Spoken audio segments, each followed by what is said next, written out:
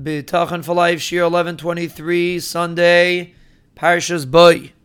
Today's Shiur has been generously sponsored as a schus for Zera Shel Kayama. The schus of Limud Torah and Chizik should Be'ezra Hashem bring them healthy children, B'karev.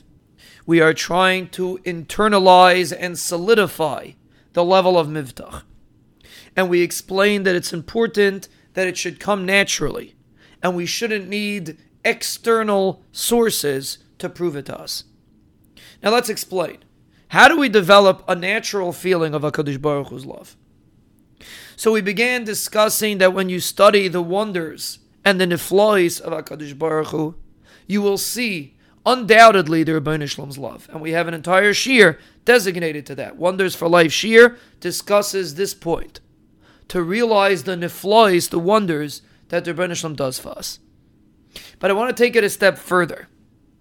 We have to be real. We have to be practical. We understand that even though the Rebbeinu Shlom has endless love for us, there are always going to be situations that the Rebbeinu Shlom has to come down hard. Just like a parent. A parent has endless love for a child. Endless.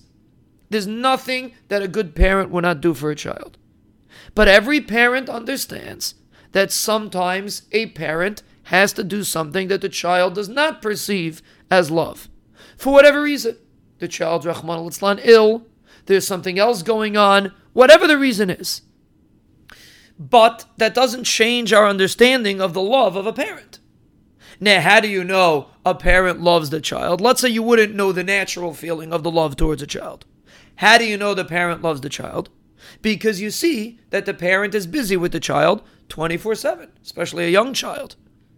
Yes, sometimes the parent has to do something that the child doesn't understand, but 99.9% of the time, the parent is constantly showering the child with things that the child doesn't even need, just to enhance the life of the child. That's how we naturally know that parents love children. We feel it as parents. But even without that, we would see it. If you study the life of a parent, you would see it.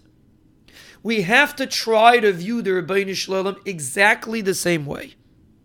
The Rishonim explain the reason why there's a mitzvah of kibbud av v'em, the reason why the Rebbeinu Shlom created parents in the first place, is to give us an example of how to view HaKadosh Baruch Hu.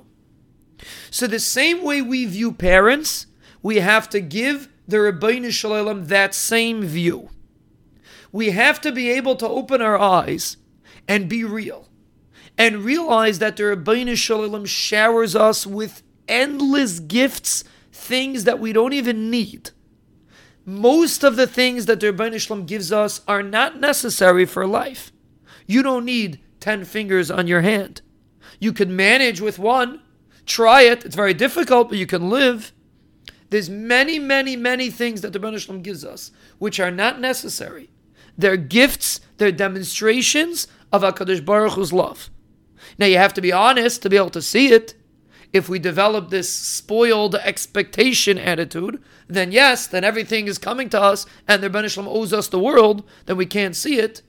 But if we're being realistic and realize HaKadosh Baruch Hu owes us absolutely nothing, and there's no reason why He should do it for us, other than the fact that He loves us, that will help us develop feelings of love from HaKadosh Baruch Hu.